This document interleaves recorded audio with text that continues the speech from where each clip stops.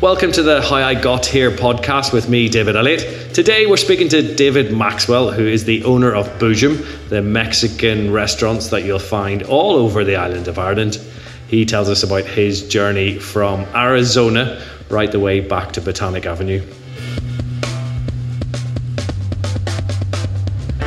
David joined us in the city centre of Belfast, next door to a pretty busy building site, so do pardon some of the clangs and clatters.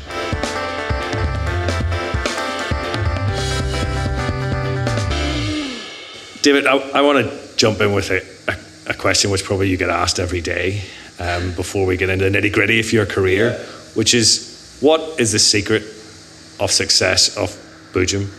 And so, maybe my first question should be, what's the correct pronunciation? Because there's about 6 different ones in this office. And then secondly, what's the secret to its success that's seen the queues outside nearly every one of your shops? Yeah, so I'll answer the easy one first. It's definitely Boojum. Right. And you're right, there's plenty of variations out there, and we get the odd chuckle in the office too, especially when you're speaking to banks and others, other partners that you're working with. So it's definitely Boojum, just to correct everybody out there. Any other variation here is not right. In terms of what drives our business, so thankfully, I've actually just completed a really interesting exercise there with a new agency that we brought on board about really defining and capturing who we are and what we do, and what are the reasons to believe in Boojum, and what are the pillars of our kind of success. And I suppose ultimately we are a food business, so we think about how we deliver that food every day, and so we deliver the best quality ingredients with the best service that we can deliver, and we try to do that as consistently well as we can.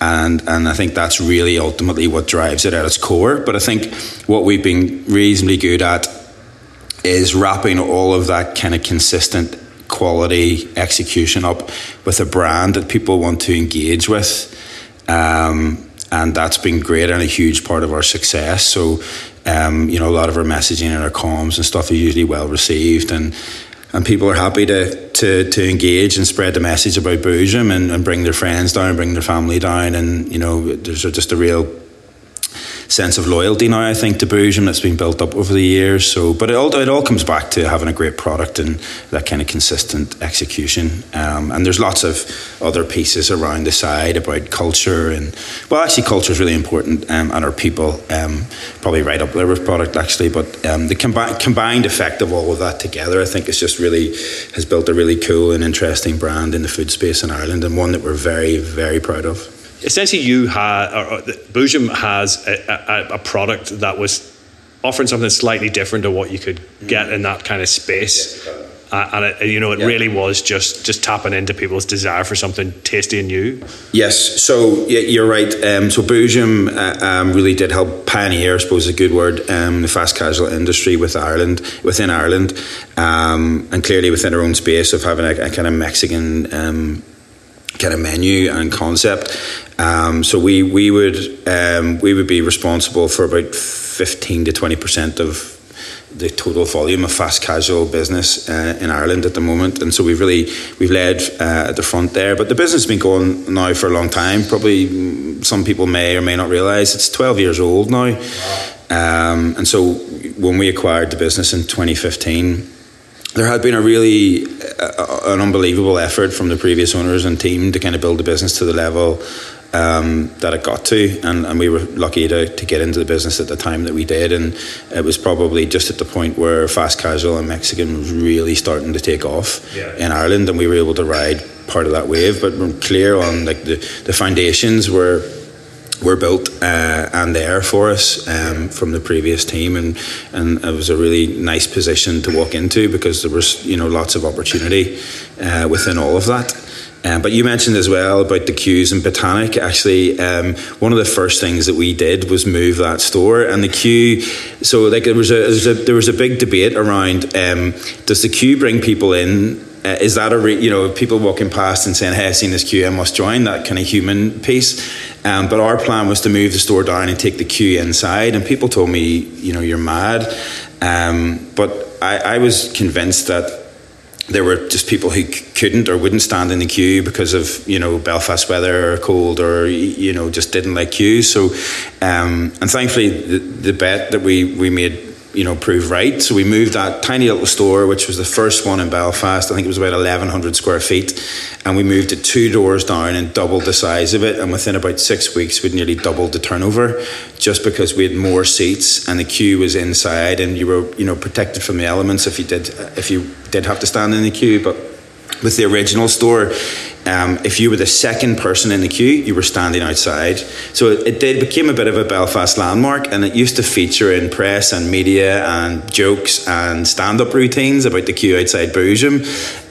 But it just shows you, like, it was nice, and it was part of the kind of culture or the kind of cult status of Boojum. But ultimately, what people want is to be inside, and they want a seat, and, you know, they want to get their food timely, and so we were kind of proven right there. The queues may be all right once, but 2 or 3 times you might start getting a little. I know. Well, you still have to queue. Don't get me wrong. It's just how you queue, but thankfully as well, by moving it to a bigger store, we got a bigger kitchen, we got a bigger line, so we actually can serve more people quicker. And then with more space, we were able to do more things. So, like, we were able to start thinking about delivery and having a second line in there that can support another side of our business. And so just having more space just gives you more options, I suppose. I want to come back to Boojum later on, but this is a podcast about careers. Yeah. So how have you got there? Take us through the journey from, I suppose, leaving school and uni and things like that, and how you've got there, because I believe it was initially starting off in the pub sector. Well, I suppose I take it right back. My journey in the restaurant business started when I was 14, and my cousin gave me my first job in a bar collecting glasses, and you know, I would be at school during the day playing a bit of rugby, and then dashing home and going to work that night and trying to blend all that in. But I loved it. What bar was it? It was a little sports club in Dundonald in East Belfast. So it wasn't anything to write home about, but the people there and the crack we had, like, I still meet those people today, and as soon as we bump into each other, we just fall back into, you know, just the fun that we had years ago. And I probably learnt more as a young boy working in that job than I learnt in the last 4 years of school and 4 years of university. You know, it was definitely an eye opener, but it was brilliant. But what that did for me was just, I didn't realise at the time, I just kind of fell in love with hospitality and working in bars and the people and the crack, and I just loved it. But you know yourself, you're at school, and you know, your parents want you to do well and get your qualifications, and you know, university becomes the next natural thing. So at school I was okay, quite enjoyed kind of science and maths and things like that. So I decided at one point, maybe I'll be an aeronautical engineer. So but I continued to work in bars the whole way through. So I went to university in Glasgow. I always had a bar job, and but I think, what did I do? I did 3 years at university. It took me nearly 3 years to realise that I just didn't want to be an aeronautical engineer. I can barely say it. And so I had to pivot, really, I suppose, which was a difficult decision. You know, when you don't want to let anyone down, but equally you have to do what's right for you. And I think that's a difficult decision for a lot of people. And I see a lot of people now, or speak to a lot of people now who maybe didn't have the confidence to do that, to back themselves and to take themselves out of something that they're not entirely happy in, to go into something that they are. So, like, I left my education and went back into the bar business to take up a job that paid me not a whole lot of money, because it was something that I loved to do. And I just backed myself to say, right, if this is what you love, then, you know, and you're prepared to work hard at this, then you can create opportunity. So I did. I you know, did a couple of years in Glasgow working in bars, and then you know, ran a few venues with friends and for different people. And then what did I do? I decided to kind of change it up a little bit. So I said, myself and a friend of mine, we were still young, early 20s. We decided to go travelling to the States, to America, and while we were out there travelling, we bumped into a couple of guys who wanted to open some Irish pubs in Arizona, and they offered me a deal to come back and to do that, and it was one of the best decisions I made. So I went back to Ireland, started working on that plan, and then went back out to the States probably about 6 months later, and then went out with a 3-year plan, and that ended up being nearly 12 years. What sort of time was this? This was 2001 to 2012, 2013. Wow.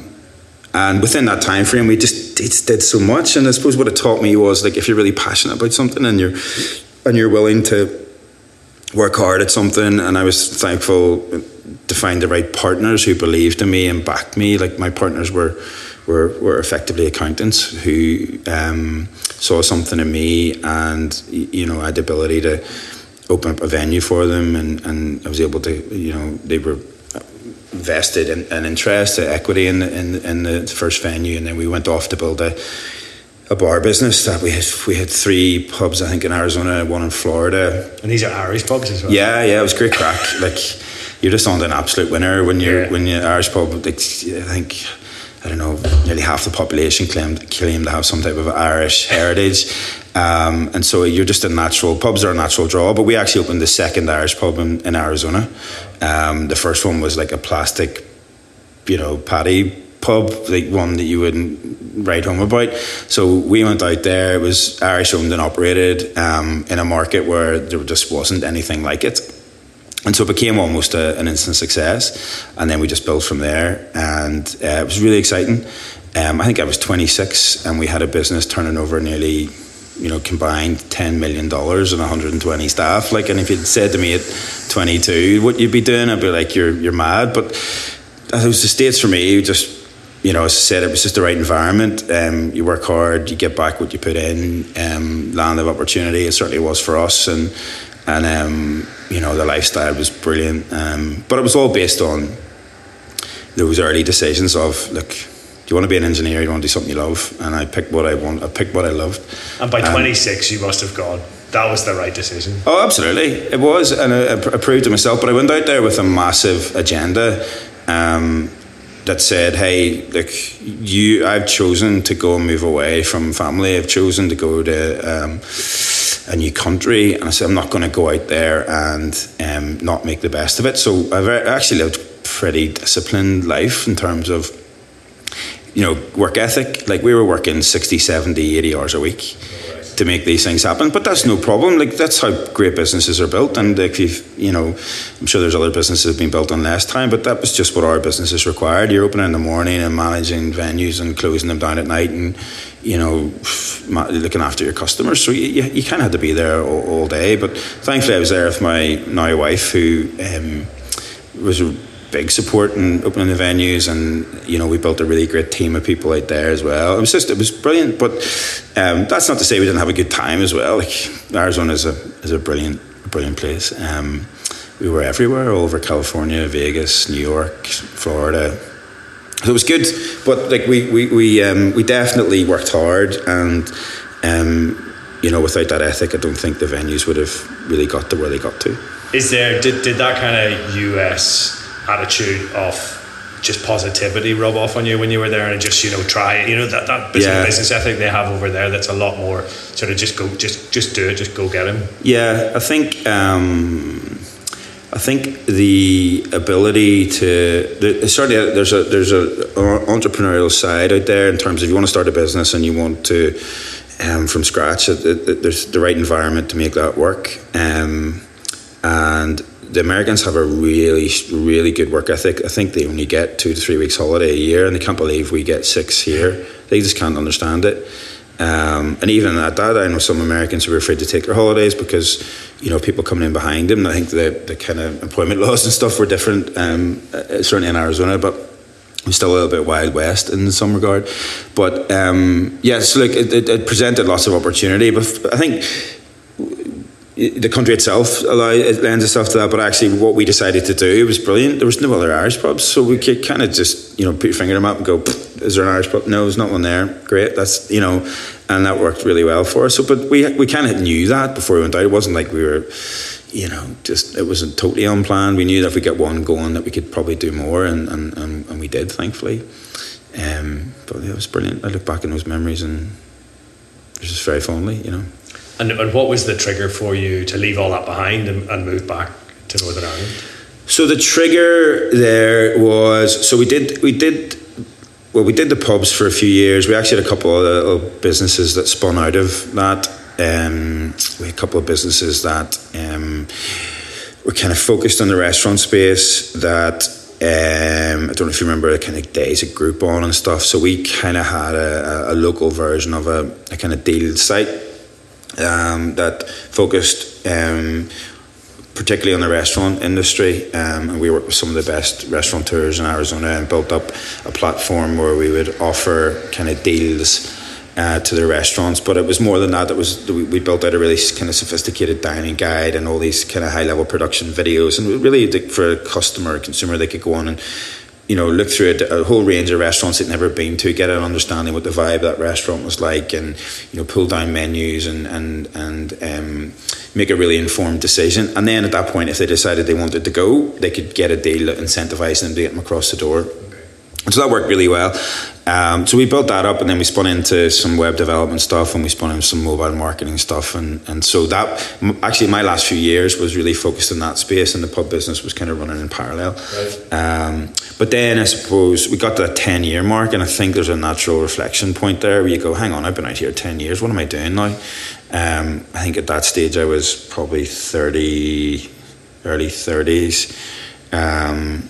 I'd been married. I think I got married in 2007, and so it was just a natural point of like, are we having kids? Where are we going to bring the kids up? And you start thinking like that, you realise how much of a draw your family is. And I suppose for me, regardless of where I was in the world at the time, in my mind, I decided a long time ago that we wanted to bring our kids up in Northern Ireland, because, you know, you don't realise it living here, but certainly versus the States, I felt the education here is much better, the quality of life, brilliant, and we probably take a lot of that for granted. And so, but for me, it was all about family. So, you know, my wife and I decided that we would definitely want to have kids, and we knew when we wanted to have them, and it was about where we wanted to bring them up. And so that was for us, was the trigger to come home. It was, you know, we left a lot behind, and again, it was another big pivot in our life where we'd built up, you know, a few successful businesses, and you know, we were coming home to start again. Yeah. So again, but we weren't afraid to take the bet, because we'd done it before, and I've always backed myself and my ability to do that. And so then we started planning to move home, and we started looking for ideas to bring home, I suppose. And at the time, the big buzzword in Arizona and the States in terms of restaurant industry was kind of fast casual. It was only getting going. And what that is really, it's just a kind of commitment to really a much higher quality ingredient and kind of provenance behind your food, but delivered in a format you know, where the food comes up quickly and you can customize it, and you know, it's somewhere between fast food and kind of casual dining, but it's you know, you're kind of spending just a little bit more than maybe you would do in normal fast food, but you're getting so much more back. And for me, that meant so there was two parts to that I liked. It was one, it was on trend and it was new and different, and it wasn't massively prevalent in Belfast. And two, knowing that the reason we were coming home was to start a family. Like, the one thing pubs are just not great for is having kids, because just the sheer time that's required to put into them and the late nights. So for me, it allowed me to stay in my industry and jump into a sector or a space within that was kind of was really popular. And then having worked with all the restaurateurs in Arizona, we got a really good in-depth look at some of the mechanics of that and what was working well, what wasn't working well. And so we had loads of ideas to come home. And so when we came home, we had a little bit of downtime stuff, and we had another business that we bought into that didn't really need a whole lot of our attention. And so, you know, after about 6 months, we started talking about this fast casual concept. And that for us was, we kind of had started working a brand and a concept in the kind of Southeast Asian kind of style fast casual concept, and so we spent probably, I don't know, 6 or 9 months running around Belfast trying to get that off the ground, and it was actually through that process of negotiating with landlords and putting offers on sites and talking to various people that someone kind of heard what we were trying to do and suggested we go and talk to the Boojum guys, because they had heard that potentially they were looking for an exit, and so we did. And then so we met with those guys and worked out a deal whereby we would acquire the business. And we pivoted again and went from starting our own concept, which we fully believed in, to actually this is a great platform to build from, and set about building a plan to buy that business. And what was that? Because you've gone from building up your own businesses up until then to be looking first of all at a Mexican place, to also buying into somebody's idea and taking over their sort of mantra in many respects. Yeah, so look, I actually of all the things I've done, it was the most comfortable position that I reckon I put myself in, because it was where I just felt I knew exactly what that business needed. So firstly, I lived in Arizona on the border with Mexico, and a huge portion of our staff who work for us in the kitchens in Arizona were Mexican, and so we used to eat so much Mexican food, like in the restaurant, and then even when we went out at night, that was my go-to. We just loved it. So I would say I developed a real passion for Mexican food and culture, and while I was out there I picked up my Spanish again, and like some of my best friends, and even today I still keep in contact with some of the guys who worked with us in Arizona who were from Mexico. So look, I just had a real affinity and understanding of the food, the flavours, all of that. It felt very natural. And then again, because I've been studying the fast casual space from my own concept, I just had ideas around how a good fast casual business should operate. And then we were just looking into the future a little bit and seeing all of the innovation in fast casual and in the wider restaurant space, which again were further opportunities for Boojum. So most of those were in the tech space and new channels, which again I had the background of, having spent time working in those other businesses. So the combined, like my 20 odd years experience of being in the restaurant business, having lived in Arizona and fallen in love with Mexican food and culture, and having a real in-depth understanding of fast casual and lots of ideas of how to build the business, I just honestly from day one I've just gone in there and felt very comfortable. And thankfully the team that that were there just bought into most of those ideas as well, and we're all still together today and driving the business on, which is again something I'm really proud of. How did you sell it to the funders? How did you say to them, this is the idea that because they might have gone, Boojum's done really well, but it's reached its natural peak. Was it talking to them about the value that you could add to it? Yeah, well, so there's a couple parts to that. So in terms of funding, there's two stakeholders there. For us, that meant a bank initially, and so banks at the time were willing to fund restaurant deals, and this was like a management buy-in. So we had to show the bank that we had the ability to run this business, and that it was worthwhile. We had the ability to run the business and ultimately repay any debt that we intended to take down from the bank. So that was one set of stakeholders. The other side then was that the bank only funded to a certain amount. So for us, the other side is equity. And so for us, when we lived in the States, we took so many bets. Like I literally bet every penny I had about 3 or 4 times, and if either one of them had not worked, I was in trouble. And so when you're coming home to start a family and you've got a wife and you're starting to think about houses and kids and stuff like that, I suppose you have to be fair and reasonable to others, I suppose. And so I didn't want to write a huge check into this business initially, because it just felt we needed to bank some of the value that we'd built up in the States, because we exited out all those businesses and came home with a little bit of money. So So then you have to fill the equity gap, and you've lots of different options in there. We decided to go down a kind of private equity route. And then you're almost doing another roadshow. So we actually had a bank who were very supportive of us buying into the business. One, they already banked Boojum, and two, we had a banking relationship with them somewhere else, and so we'd forged relationships that made that relatively straightforward. And then, so on the equity side, you're pretty much doing a roadshow with potential partners, and we were thankful that we came across a young up-and-coming team who had never actually done a private equity deal, but were a private equity firm, and I suppose their values and our values were very much aligned, and they saw something in me and in the business, and the combined effect of the two, and were willing to back that.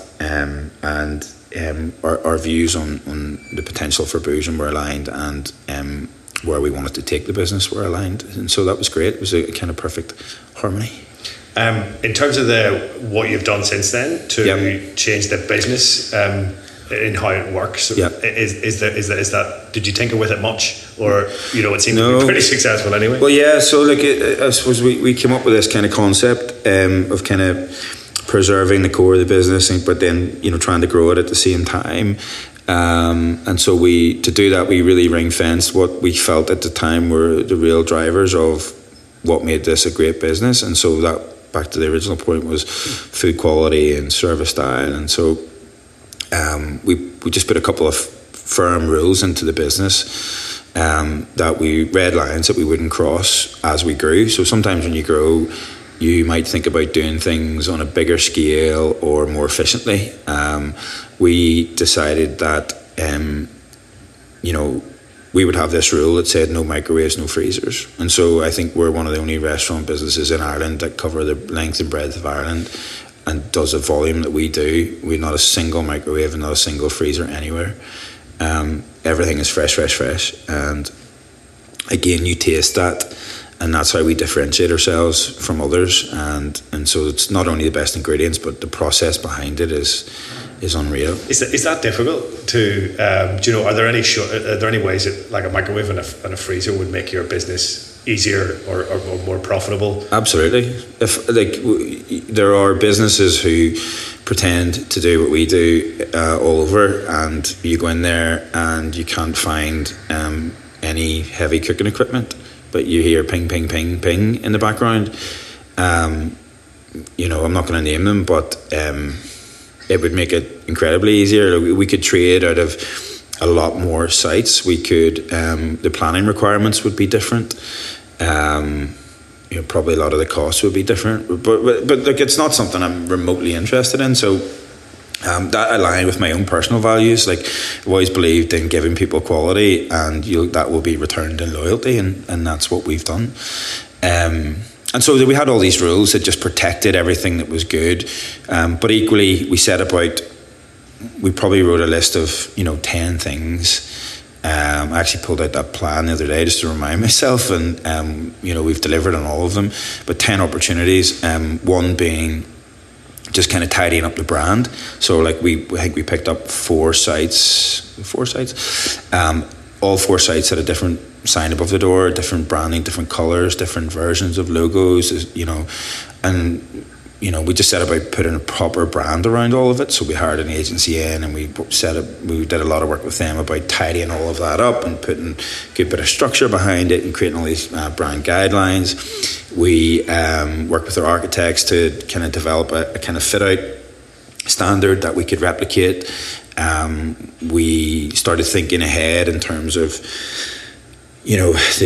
where we wanted to take the business and what we would need to support that in terms of people and functions. And so we set about bringing some new people in and creating new departments within the business, and so just to get the foundations right. So once you've got a really great product and you've got guidelines that really govern how you then do things, and you've got the right team to deliver that, then we started to go hard, So I think the first year, I don't think we opened the site. We moved the Botanic site, which again was positive, but we actually didn't open our first site until sometime in 2016. And then we opened 13. So, but we had the structure and the foundations to support that. It was well planned out. Look, it wasn't without its challenges, don't get me wrong. You know, pretty much if something could happen, it happened. But at least we had the, you know, a structure that could mitigate against that. If we didn't have that, it could have been very different, you know. So we talked about, you know, consistent execution as we scale. So will the 12th restaurant be as good as the first restaurant? And we've proven that, because we can see that the customer reviews on this site will match what they are on this site, and so, but we had to have training and, you know, all of this process in place that would make that happen. So yeah, look, we again, this is about preserving what's really good, and then trying to figure out how you grow it at the same time, and I think we've done that pretty well. And so you said another 13 sites. What does that bring you to now? Is it 17, 18? 18 stores, yeah. 18 stores. Yeah. And that's throughout the island of Ireland? Yeah, so we are, this has probably gone out in Belfast in Northern Ireland, but I speak to so many people, they don't realise. So we have 6 stores in Northern Ireland, but actually have 12 in the south. So there's 9 in Dublin, 1 in Galway, Cork and Limerick. And then the stores up north, so 1 in Derry, and then I think there's 5 in Belfast. So yeah, it's a pretty big business now. So we'd be one of the largest independent food businesses in Ireland, and certainly the fastest growing in the last number of years. I actually think we don't really put ourselves forward, but we probably would have been one of the fastest growing companies in the UK for a period of time there, in terms of revenue growth and stuff. But you know, that's beside the point. How we measure our success is, are our customers happy, are our staff happy, and you know, we don't really participate in things like that. But sometimes it's good to get a reference point to say, like, has this been successful? And that's how some people might measure it. And is it replicating that success, you know, in different regions? Yeah. So we've you know, I think when you can go to Cork and open a business, like a lot of people said, you know, Cork's a tough market to crack, but it's probably one of our best stores right now, and massive like-for-like growth, and we have a brilliant team down there. So the brand just proven that it has travelled really well, and that's been great. It's probably been a really good part of the expansion, to show that we can take it to places that maybe others have tried and it hasn't worked. You know, so it's good. I suppose a big question there is, do you now look east? Yeah, no, I think I've said this before. Like, we're kind of running out of runway in Ireland. You know, what we've realised through all of this is that to support a Boojum store, like some of our stores will have 1,500 people a day going through them. It's an insane amount of people. But to support that 365 days a year, you need a really significant catchment. Like, it's really big cities for us, and then it's how many each big city might take. And don't get me wrong, not all stores trade like that, but so for us, we have a couple of sites that we've earmarked in Ireland where we're in discussions with landlords at the moment, but some of those are dependent on development works being done. So I don't think, unless something comes up, I don't think we're going to open any sites in the immediate short term. We've got planned openings for 2020 towards the end, and 2021 actually in Ireland. But I suppose the next big phase of growth for us will be in the UK mainland, and we are working on that plan at the moment, which is really exciting too, because we just don't believe that whilst there are burrito Mexican fast casual businesses out there, we've eaten, I think, in nearly all of them, and we just don't believe that they have a product as good as Boojum, and so that's something that we're really excited about. Watch this space then. Yeah, absolutely. I want to, you know, as we're kind of talking about your career, but how important are the team that you, or the team, first of all, the team that you took over, and how important is it to nurture the talent that you bring into the business? Oh, absolutely. So from the moment I met the team, I just saw there was really 3 core people who formed part of the senior management team. I just saw like real passion in them, and work ethic, and that is just what drove me in the early part of my career. And I just instantly warmed to that, and I said, you know, this is the people that you want to go on a journey with. And so hopefully we have tried to nurture that. Like, I think all of them have gone on, and we've invested in their education and qualifications, and we've helped support their growth within the industry and within Boojum. And you know, they're just great. They just would lead for Boojum, you know, as would all the other senior managers that we brought in and across the business. It's just a real culture there of just people really believing in what we're trying to do, which is amazing. But yeah, like those guys have been instrumental. Like, we would not have you know, got to where we were if they hadn't done what they've done. So those guys now, they manage, you know, our central kitchen and kitchen operations, or operations across the whole business, and HR, so that's recruitment and training. And those are, again, the pillars that you need to really grow. So, like, I can have all the best ideas in the world, but if you don't have a team that believe in it or can actually deliver it, then it doesn't matter how good your ideas are. So and again, for me, that's another measure of success, where like we've inherited a team and really developed those guys. I think I know, and you know, it's been nearly 4 or 5 years now, and we're looking forward to another 4 or 5 years. So it's very positive. Is it them that are able to, because you know, you see the teams working, it's on plain sight when you go into any of your restaurants, that you need a real good team behind the counter that are working together, that are you know, or sorting out your burrito with somebody putting the sauce on, or somebody doing how do you replicate that in your new venue? Because you got to go and find the people that are customer facing, yet able to actually pull together a decent burrito at the same time. How do you find those people, and how do you instill that kind of enthusiasm into them? So I suppose there's a built-up understanding of what makes a good potential staff member for Boojum, a crew member for Boojum. I think Fiona, who heads up HR, would describe it as energy, expertise, and passion. So there's only so much of that you can document, right? So we have training guides, and we have all this stuff, and we have, you know, recruitment, you know, policies, and how we do things, and, you know, what we're looking for. But you're just really looking for that. If you find somebody who's got the energy and the ability to learn, and the desire to learn, passion for the industry, then you can always work with that. Like, it's not always about experience. It's not about what was your last job. It's about, you know, do you really want to come work here? And, you know, how are you going to treat our customers and your fellow staff members? Are you going to be a good team member? Because one thing about Boojum, like, our guys work harder than most teams do, just because of the sheer number of customers that we put through. It's very easy to go out there and get a similarly paying job and have to work a little bit less. But for some people, there's just something about that environment where, you know, that team ethic and everybody working for each other, and customers are happy, and you know, and managers are there to support you, that people just want to buy into. And so we've, again, just over the years, we've just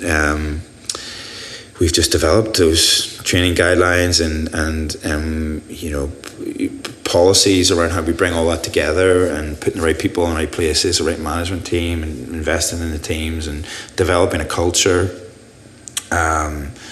You know, I think one of the best things we did in my time was we did this Great Places to Work survey, and we were really just looking for tidbits of, like, where we could get better. But what we found was, we surveyed, I think at the time we had 250 employees. I think we've now got nearly 500, but that survey told us that there's something really special in this business in terms of culture and trust, and just people wanting to, you know, work for each other. And we've just really built on that end. But that survey just kind of defined it for us, and said, look, this is where you need to maintain this, but you could work a little bit on this. But we ended up winning awards. We were ranked in that survey in one of the top places to work in Ireland, ahead of some much bigger brands who've been going a lot longer than us. So we had that, again, great foundation of, here's a load of, you know, give our staff a voice, and you know, we asked them their opinions on things, and we built up an understanding of the business, and we've just kind of tried to evolve that over the last few years. It must be quite a pat on the back to hear that your staff are independently being pretty nice about the business and about what it's like to work there. Yeah, but again, it's not one person. It's not. I certainly wouldn't describe it a pat on the back for David Maxwell. It's a pat on the back for our supervisors and assistant managers and general managers. They're the guys that really manage the teams every day.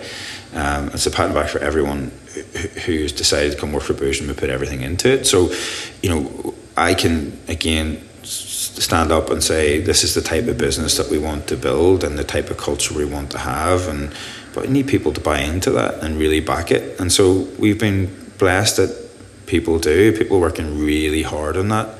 I mean, we think about our staff first in nearly everything. Do you ever look back and think, do you know what, I could have ended up being an aeronautical engineer and life would have been a lot easier?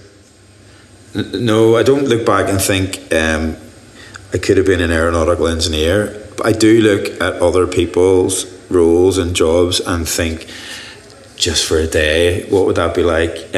Because whilst we talk really favourably about all this stuff and we're really proud of what we do, there's so much hard work. Like, I made a lot of sacrifice along the way. Thankfully, I've got a really supportive wife and 3 amazing kids and a very supportive extended family who have to cover for me, because it's, we're now all over Ireland and a much bigger scale, and we're wanting to do more. And if you didn't have that support, that would be immensely difficult. And so, like, I do have friends who have the 9-to-5 job, and they switch on at 9 and off at 5, and that's it. That's all they're paid to do, and there's something appealing about that.